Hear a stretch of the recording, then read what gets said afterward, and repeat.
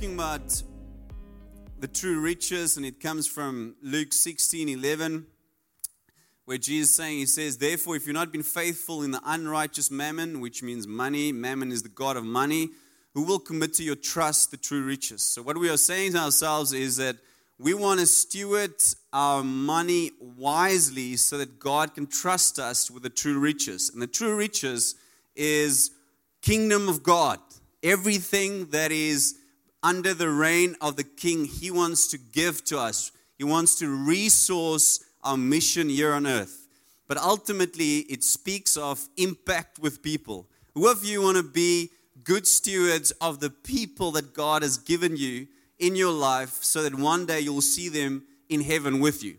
So this is what we're going to do. And this is a promise. It's saying, hey, if you do this well, then you are showing to me that you can also be trusted with the true riches, the resources of heaven, impact with people. And then we talked about how to steward our money. And we said there are 4 aspects, and you need a plan for all 4 of them. You need a plan to save money. You need a plan on how to invest money. And investing includes investing in your skills, investing in education, investing in your children's health, in your health. And one of the things that I'm started to do last year is I'm cycling from my home to work almost every day. And for me, this is an investment. So I'm cycling, so I'm investing into my health. I'm saving money because the petrol price is quite high. So think of creative ways on how you can save money. Because what will saving money help you with? It will help you to be a better steward of your money, but also it will help you to give away more money. And then giving is also a part of stewardship, and it's not the only thing. Sometimes when we think of the church and we think of stewardship of money, we think of the church is only asking for money. No, we need to disciple people to steward money in all 4 of these areas. And giving, yes, it is important. Because what does giving say? Giving says money doesn't control me. It's not my God. You can say verbally, money is not my God, but if you cannot give money away, then money is actually your God. And then also, you need a plan on how to live. You're allowed to live with your money. I think God takes great pleasure when we live. We have a budget, we go and we plan for that trip to the Cricket World Cup like James and Jono did. And unfortunately, they didn't pray too well there in the stadium. But you need a plan for whether it's for your holiday with your kids or going away somewhere or maybe just that race that you want to do. But there is a plan that you need for living. So today I want to carry on with what we started last week where we talked of Solomon. And we looked at why was Solomon this wealthy man. So 1 Kings 10, 23, 27. I'm just going to read through this again just to show to you how rich this man really was. So King Solomon was greater in riches and wisdom than all the other kings of the earth. Hy was rijk. Hy was stinkryk. The whole world sought audience with Solomon to hear the wisdom God had put in his heart. And I love that these 2 verses follow one another. The one talks of his riches, but then the second one talks of how people wanted an audience, not because of his riches, but because of his wisdom. Because riches follows wisdom. Wisdom is actually the one that will generate wealth. Year after year, everyone who came brought a gift, articles of silver and gold, robes, weapons, and spices, and horses and mules. Solomon accumulated chariots and horses. He had 1,400 chariots and 12,000 horses, which he kept in the chariot cities and also with him in Jerusalem. I love the fact that it's like cars. He built a city for his cars, just to keep his cars. The king made silver as common in Jerusalem as stones, and cedar as plentiful as sycamore fig trees in the foothills. Then verse 14 and 15, each year Solomon received about 25 tons of gold. This did not include the additional revenue he received from merchants and traders, all the kings of Arabia and the governors of the land. So Solomon asked for wisdom. We see that he had this encounter with the Lord in a dream, and God says to him, hey, listen here, you can ask whatever you want and I will give it to you. And then he asked for wisdom. And because he asked for wisdom, the Lord said, I will also give you riches and honor. So last week we spoke of programming ourselves to direct our hearts to this posture that when God arrives in your dreams and He asks you, what do you want? You're going to say, wisdom, before you can ask for anything. Before you ask for a new car, a new whatever, you ask for wisdom. And wisdom then ultimately allowed him to acquire wealth. So what is the definition of wisdom? What did Solomon get? And we're going to look at Proverbs, especially Proverbs 22, so you can go there now. But Proverbs is a book on wisdom, and it gives us a picture of how to apply the knowledge that we have. So when we talk of a definition of wisdom, and I read through a couple of people on what they say wisdom is, and so many books, so many dictionaries, so many different definitions. But most of them had the concept of insight. So you have insight, so you can see into something. It's not only that what meets the eye, but you actually have insight into what happens behind what you see. Experiential knowledge, so it speaks of actually experiencing life. And then because of experiencing life, you derive from that experience principles that you can apply that make you successful. And it included problem solving. We would all say this. If somebody's wife, you'd be a good problem solver. And then it also speaks of ultimate truth. There's a layer of truth that we're not always able to see, but we want to access. Why is this person behaving like he is behaving? Why is my business going into this direction?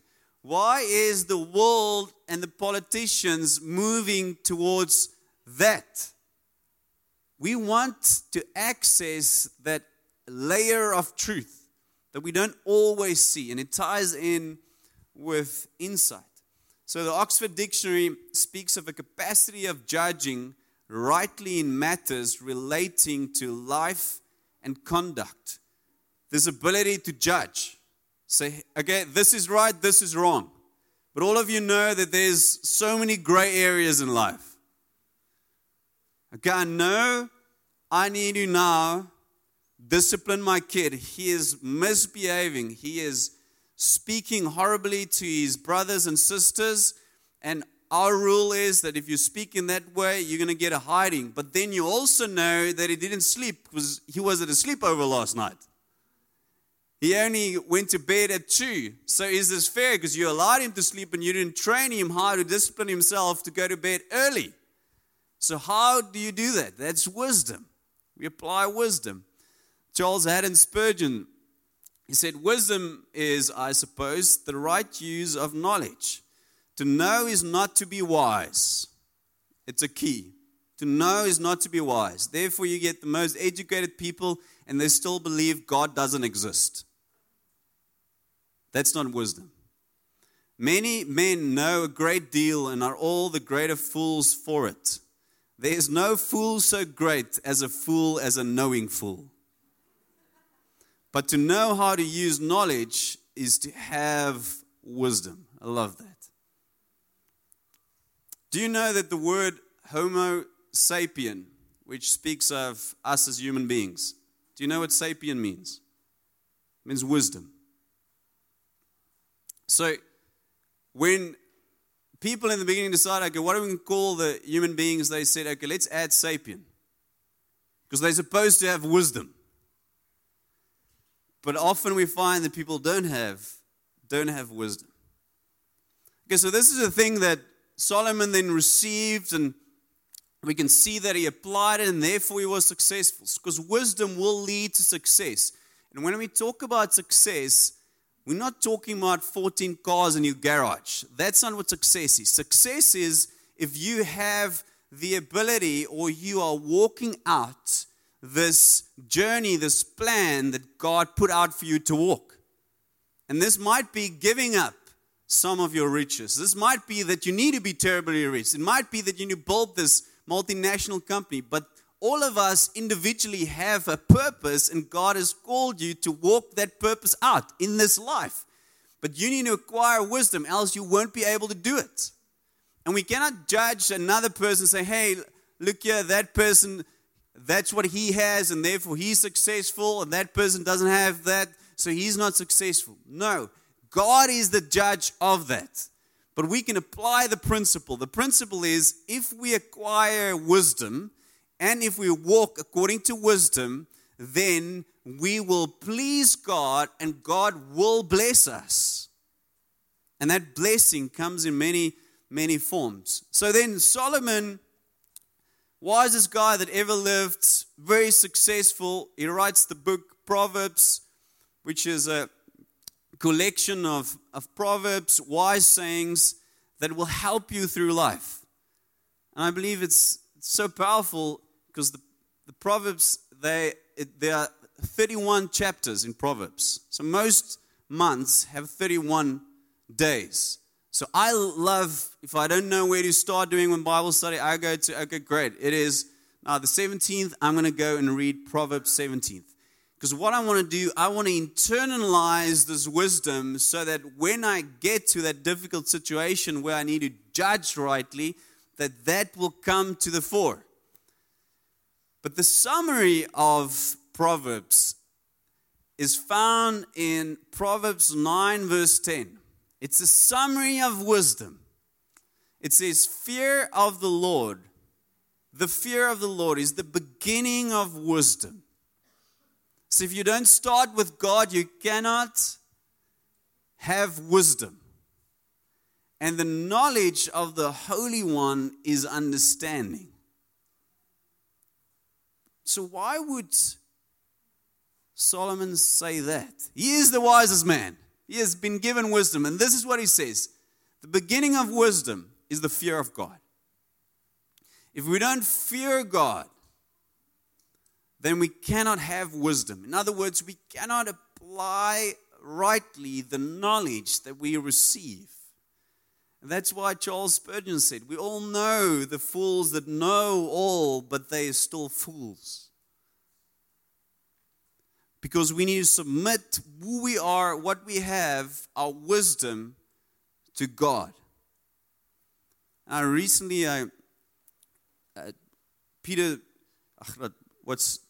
Jordan Peterson was on Piers Morgan, and Piers Morgan asked him about his faith, and then he made the statement. He said, one of the things that drives me towards doing the right thing is, and he's nervous about this, he knows there's a God, and he wants to believe in a God, but he doesn't know exactly how it's going to play out, heaven and hell. He says, is this saying in the Old Testament, and he quotes this, he says, the fear of God is the beginning of wisdom. He says, because of that fear of a God, a being, a supreme being, he's doing the right thing. He wants to do the right thing. He wants to apply his knowledge into the right direction. So fear of God is the beginning of wisdom. But what is the fear of God?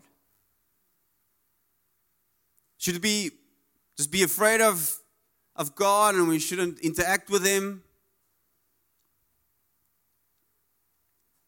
But a good example now, it's a builded example, Darren.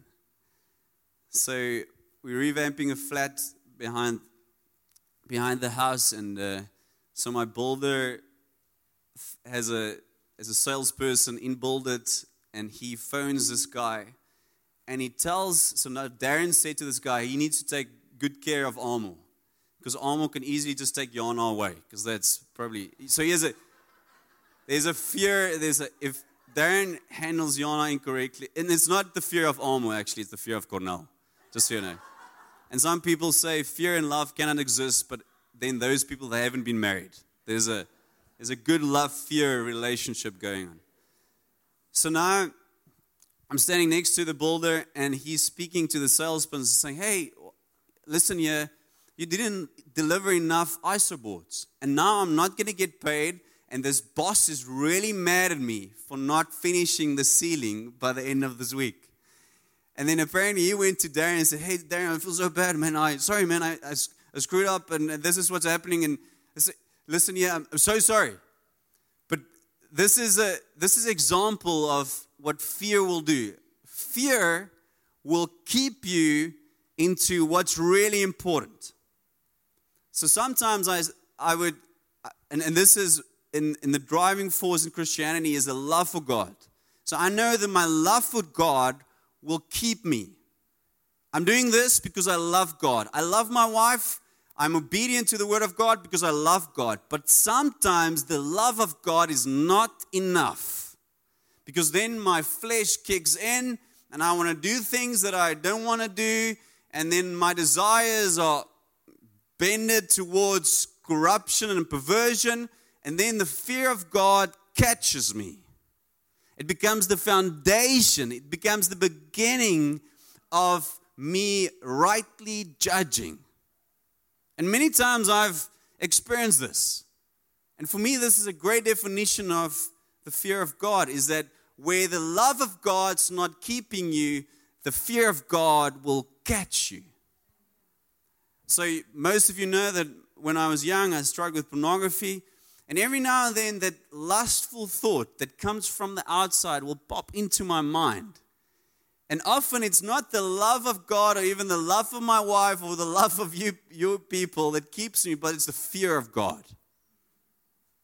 Because I understand the responsibility that I carry as a husband, as a pastor, as somebody that people look up to. So it's the fear of God that catches me. And I believe that is why Solomon's saying the fear of God is the beginning of wisdom. If we don't have that in our lives, we will not rightly apply knowledge and insight. Then I also love to think of the fear of God as to hate what God hates and love what God loves. So that's the beginning of wisdom. So I want you to go to Proverbs 22. We're just going to look at two scriptures, because what we want to do is we want to invest in wisdom. To go after true riches, we want to invest in wisdom. So Proverbs 22 verse 4 says, in the Amplified, the reward of humility, that is having a realistic view of one's importance. I like that definition. And the reverent, worshipful fear of the Lord is riches, honor, and life. And the whole of Proverbs 22 is just filled with these nuggets into how to steward everything, especially also finances. Because if you apply wisdom, you'll receive riches and honor and life. But then how do you handle them? Because often we see people applying wisdom, they have success, but then the success corrupts them. There's a leader that said, it's not the burden of failure that will kill you, it's the burden of success that will kill you. And even in the business world, we see that. Do you guys still remember Kodak?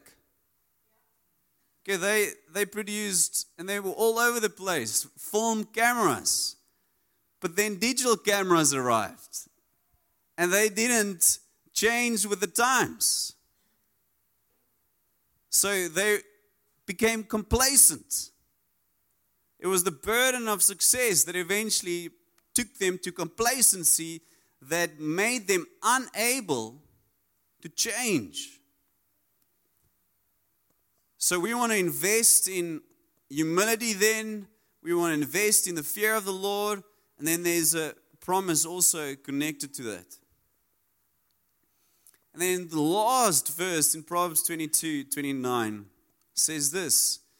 do you see a man skillful and experienced in his work? And this for me ties in with wisdom. He will stand in honor before kings. He will not stand before obscure men. So it's talking about taking that wisdom. Because if you read through the whole of chapter 22, you'll see this is what Solomon is getting at. He's like, listen here, fear of God, this is what it means, wisdom. Hey, do not insult the poor because God's their maker. Hey, if you take advantage of the poor, I will deal with you. Hey, if you commit yourselves to the fear of the Lord, there's riches and honor. There's so much nuggets of how to do life and how to actually be successful. And then he ends off this chapter, and these chapters were only brought in after Solomon wrote it, but I feel it's such an important puzzle in this piece of wisdom that Solomon gives us. He says, do you see a man skillful and experienced in his work? He will stand in honor before kings. He will not stand before obscure men. And what it is saying, it speaks of a man who invested in wisdom, one. So in other words, the fear of God is on this man. He knows who is his maker. He knows who is the one that he will ultimately give account to. You can lie on your e-filing, but ultimately you're going to be accountable before the Lord. You can lie to this person who doesn't know anything from in the expertise that you're speaking from, but one day God will keep you accountable to that. That's the fear of the God. And if you practice then that wisdom and you do it over and over and over and you spend your 10,000 hours and you become skillful in applying wisdom, then you will stand before kings. And what it's speaking of influence. And by the way, in the Church of Jesus Christ, we need influence because that will give us access to the politicians. It will give us access to the decision makers. Why? Because we want to see a godly influence in South Africa. But we are not skillful at what God has given us, or our skill are not practiced every day. We are lazy, and therefore we don't have that kind of influence. So we want to apply wisdom over and over and over and over. I like my kids. They would every now and then they would tell me of something so clever they did. Like, they're so clever. And they come, Papa, luister hierso, kyk wat ek gedoen het. Amazing. And then the very next moment, they do the unwisest thing ever. Yes, there's potential, but that's not wisdom. There's potential. So if we want to invest in wisdom, and we are after the true riches. I look at the people in this church, I'm thinking, shucks man, if we don't change the world, I don't know of any other place that will change the world, any other community. There's so much potential, so many strong leaders in this church. But we need to get this right. Don't become complacent because you're living in the most beautiful area on the face of this planet.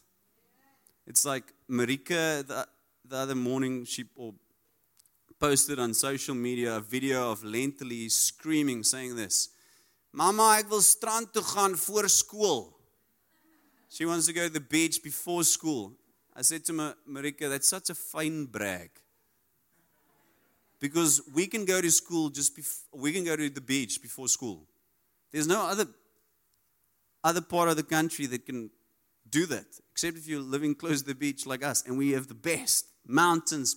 Like, do not get complacent because of the area that you're living in. So, 3 things. James 1 verse 5 says that we should ask for wisdom. It's like Solomon, ask for wisdom. It's a supernatural, God-given thing that God wants to give to you. To go back to the definition, wisdom is a God-given and God-centered discernment and insight regarding the practical issues in life. You can get it from God. So ask Him on a daily basis, ask Him, God, I need wisdom. I need wisdom. how do I govern this family? Lord, how do I handle this issue? Ask Him. So it's number one. And also it speaks of our dependence on God. You cannot do this on your own.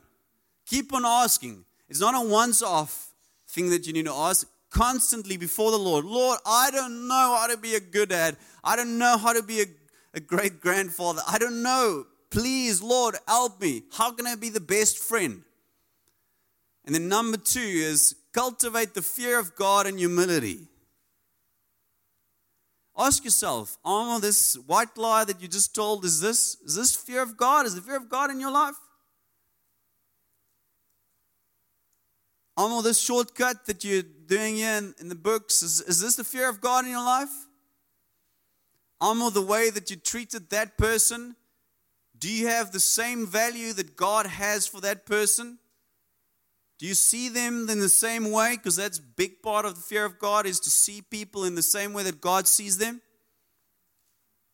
Are you, in the way that you're telling the story, trying to portray somebody that you're actually not? To make people like you, to make people think that you're better than who you are. And then lastly, diligently practice wisdom. So you need to do it over and over and over. This is, number 4 should be repeat. Every single day. Ask. Grow in the fear of God and humility.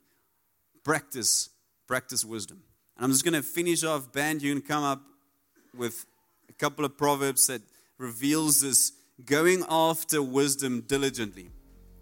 Proverbs 13:4 says this: the soul of the sluggard craves and gets nothing, while the soul of the diligent is richly supplied.